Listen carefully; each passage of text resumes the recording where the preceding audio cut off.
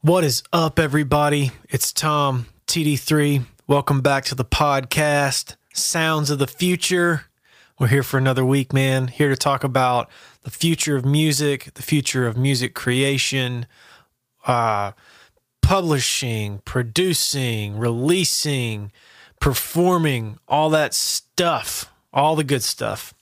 So this week on my mind, what I have on my mind is the evolution of interfaces, specifically recording interfaces. Like, how has this stuff changed and how is it going to keep changing? That's what I want to talk about. So let's get into it. Recording interfaces have come a long way. There's no doubt about it.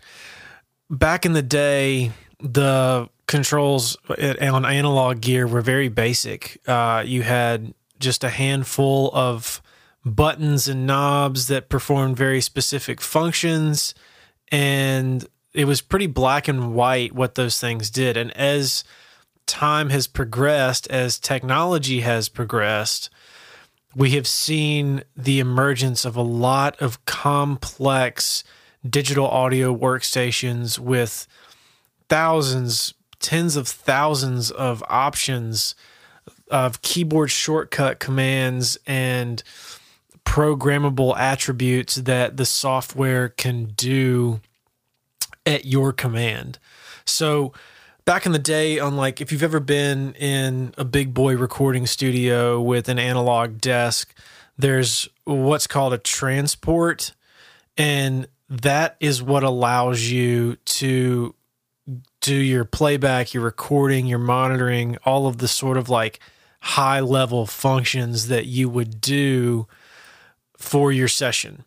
And then across the board, of course, there are lots of channels, and each channel has its own specific parameters of inputs, outputs, sends, auxiliary, stuff like that, EQs, fader for volume. But in one single channel strip, there's not a ton of stuff that you can do for one single channel on that board.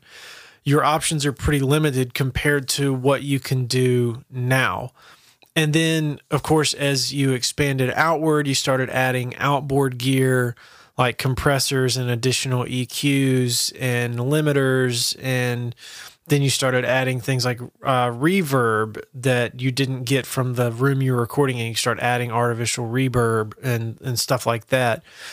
Reverb, if I can say that word correctly. So you had the emergence and the continual evolution of additional pieces of gear, and each piece of gear has its own specific thing that it's designed to do very well, but that's the thing that it's meant to do. And then as time has gone forward, or as time went forward, we started getting digital versions of all of that stuff. So rather than hitting the red record button on the transport on an analog board, now I hit in Logic, I hit R. In Pro Tools, you hit Command Space Bar. And actually, that's how it was when the last time I used Pro Tools. It's been a minute, arguably, or admittedly, I should say. So you start bringing those functions in the box. Rather than hitting the play button and the stop button on the transport, you just hit spacebar now. And this has opened up a much larger world of combining these shortcuts on the keyboard to do other things that you used to have to do manually. Like, let's just go back to analog. You used to have to cut and stitch tape. Like if you wanted to time a drum track, you had to cut and stitch tape for every single track, every single hit that you wanted to adjust. If you wanted to take one take from verse, like take one of verse 1 and then take 2 of verse 2, you had to manually cut and stitch those pieces of tape together. Now you just do that with the stroke of a key in the box. Like you can just, hit one key, which is like a setup key to pull down to open up your menu, and then you can select from that sub menu the thing you want to do with a different key, and then that's highlighted, and then you can use your mouse, click on it, or you can even scroll and scrub through your session using keyboard shortcuts. Like in Logic, it's the period key and the comma key to go back and forth from bar to bar. So I can do that, and then I can cut or trim based on where the locator is, all on the keyboard. And it used to be that I had to do that by hand with tape and a razor blade. So it's gotten a lot more efficient and a lot easier. And the options have grown of things you can do with one device, being that device being your keyboard. Using just the keyboard now, we can do what we used to have to use our hands for, like cut tape, like start, stop, record, scrub, monitor. You can activate plugins. You can deactivate plugins, which used to be outboard analog gear. You can cycle through presets on plugins. You can adjust EQ and compression levels and parameters and gates and limiters. You can do all this stuff with the keyboard and with the mouse.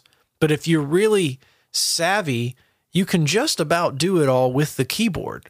So I think the argument could be made that the keyboard really is the crux of recording interface of our time. It is the thing.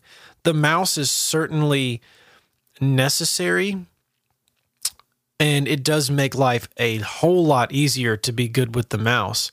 But I would argue that using the keyboard effectively, and even nerdily, I might say, learning all of those ins and outs and keyboard shortcuts is what makes one a really sufficient recording engineer in today's modern recording space.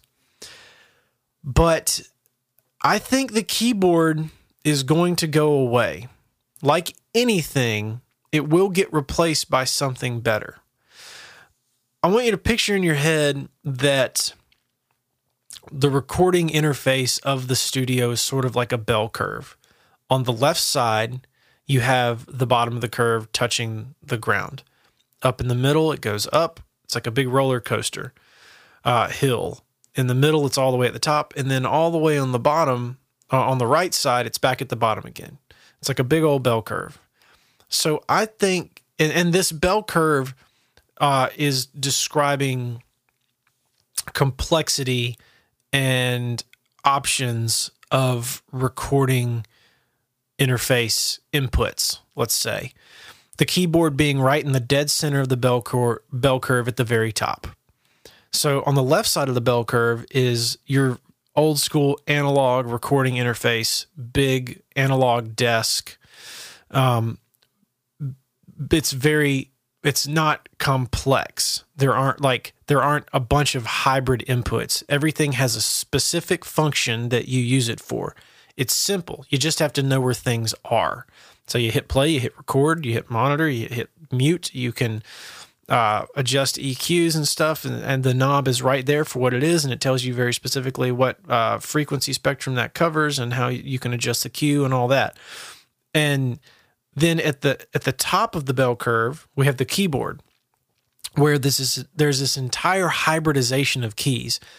R may do one thing in one specific scenario, but if I do Command R, that's something else. If I do Option R, that's something else. Control R, something else. Shift R, something else. Command Option R, something else. Control Option R, something else, and so on and so forth. But then, of course, I have Control T, Control Y, Control U, Control I, Control Option I, Control Option U, Command Option U.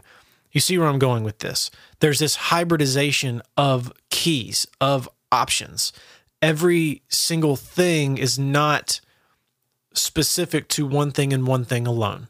So it's complicated. It requires a vast system of education, memory, intellect, and research to learn all of these specific functions. This is why a lot of guys just rely on the mouse. Point, click, very simple. But the guys who are fast and efficient at it, they utilize the keyboard.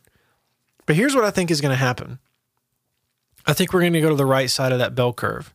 I think that with the advent of touchscreen technology, with the advent of MIDI, really good MIDI, and with the advent of increasingly improving virtual instruments and presets, we are moving toward a new simplification of recording interfaces, of specifically transport and input interfaces in the digital space. I think that right now I can download software to my iPad or my phone that can rival in ultimate produced content, can rival a computer, depending on my skill level, how well I know what I'm doing, how good I am at my craft, and how well I know the software.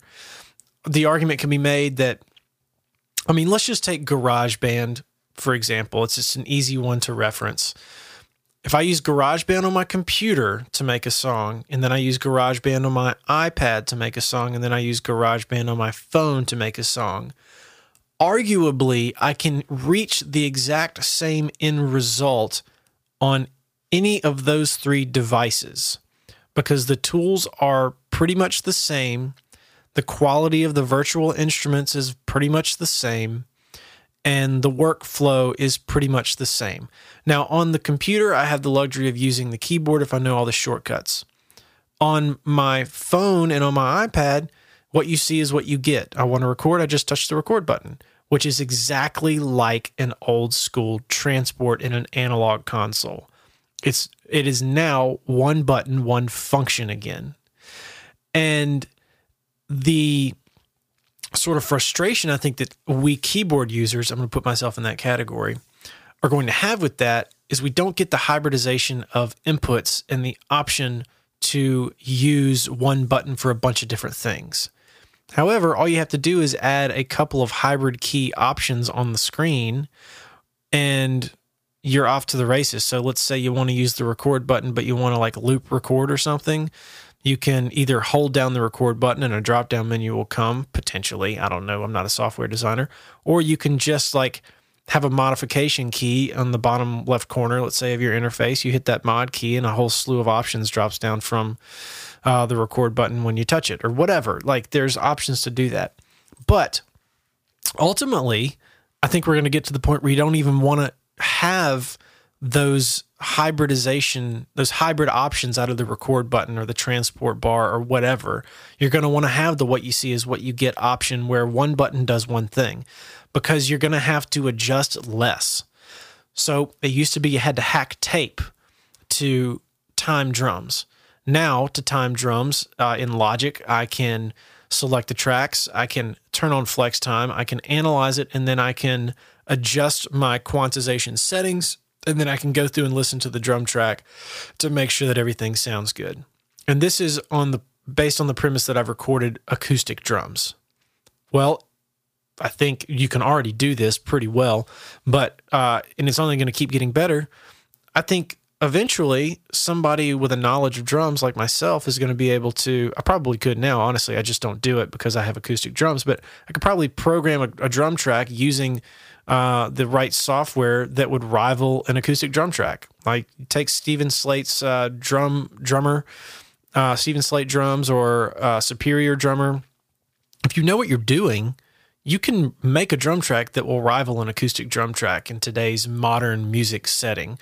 Maybe not a stereo soloed acoustic drum track that's going to sound exactly completely natural like a real drum track would, but once it's in the mix, once it's processed to compete at radio and on Spotify and streaming with the other sonic elements that are out there, you're not gonna be able to tell the difference if the person knows what they're doing. And as anybody who uses MIDI knows, quantization with MIDI is a hell of a lot simpler than it is with audio. So as the tools get better, as the digital replacements for analog instruments improves, the ability to edit and clean up those instruments gets a lot simpler, which means there are far less necessary inputs to make those adjustments. So, i.e., I can program a drum track hypothetically speaking, that sounds exactly like an acoustic drum track because the virtual instruments are the same and all I have to do is select all, hit Q on my keyboard, or perhaps there's just a button on the interface on my phone or iPad that says quantize, and boom, it's done. And if I want to adjust individual things, I just have to touch and drag rather than using the mouse and keyboard to nudge, zoom in, zoom out, all that. It's just touch and go. What you see is what you get. This leads me to what I think is a stepping stone towards where things are going. That is the Slate Raven console. I think this is the thing more than anything else that is showing us where it's headed. I think eventually you're going to find that the keyboard and the mouse are going to go away. And not just for recording, just period. Like, you're going to have a computer that's just what you see is what you get, touch and go. You may have a virtual keyboard that pops up just as you do on your phone, just as you do on your iPad if you really want to type out a letter or an email or something, because let's be honest, that's not going to go away. Although the argument can be made that voice is going to replace that. That's a different episode. However, I think the keyboard and the mouse are going to go away, and we're going to get to the right side of that bell curve where the complexity of inputs is no longer necessary. The hybridization of keys is no longer necessary because right now, when I'm recording acoustic drums, I have to carve out a lot of frequency and compress and adjust and really get things, work hard to get things where they need to be for a final mix. But if the input of electric or of digital elements to form a drum track has already been pre-EQ'd and compressed to meet modern standards to a certain degree, the mixing process is a lot simpler and a lot quicker than it is with all analog instruments. Now, I'm really not talking about the people who are analog till they die. That's cool. I love that. I'm all about it. Go team. I'm talking about the younger generation who is up and coming and learning to use the tools for the first time. Generally speaking, people don't like to adopt new stuff. They want to stick with what they know, and if they do adopt new things, then it's pretty slow and it drops off over time. Like an 80-year-old's less likely to adopt new technology than a 50-year-old, than a 30-year-old, than an 18-year-old. So I'm speaking to the new generation. The new generation is now growing up with transport controls, with what you see is what you get, very simple transport controls on their phone. The kid who at 16 gets, let's be honest, I guess most kids are getting phones before that, but let's just assume the kid at 16 who gets a phone and downloads GarageBand, the first interaction he has with recording technology is a very simple touch and go transport system. Not a keyboard, not a hybrid key, learning what the key commands are, keyboard shortcuts are. It's what you see is what you get. And this is what he or she is growing up with. So I think we're getting back to the other end of the bell curve where it is very simple, very minimal input references and sources to do the same job we've been doing. And I think the rise of even better digital instruments and samples and plugins and presets is making things a lot easier to use. And I think the mixing process is going to become a lot simpler. You can never replace a set of ears or a good set of monitors or just a good monitoring setup, period. That stuff is never going to go away, and it's always going to be important. However, I do think that the amount of education, talent, and time that it's going to take to put into becoming a good mix engineer, assuming you have the raw talent and the monitoring setup, is going to go down as well, because things are going to be pre-mixed more. They're going to be less raw. They're going to be more ready to go into a final mix, and the controls needed to do that are going to reflect that. So I would love to know what you think about this. Hit me up on Twitter. That's it for this week. Hit me up on Twitter at Tom Dupree III and tell me what you think. Do you think I'm right? Do you think I'm wrong? Do you think I'm a moron? If so, tell me. Be nice. But yeah, this is what I think. I do think the keyboard and the mouse are going to go by the wayside, and old school transport controls in the digital space are already taking over, but are eventually going to become the industry standard again. So yeah, that's it. Thanks for listening. I love you guys, and I will catch you next week right here on Sounds of the Future. Peace. Hey guys, thanks so much for listening to Sounds of the Future today. Hey, look, if you like this episode, hit me up on Twitter at Tom Dupree III, TomDupreeii. Let me know what you thought.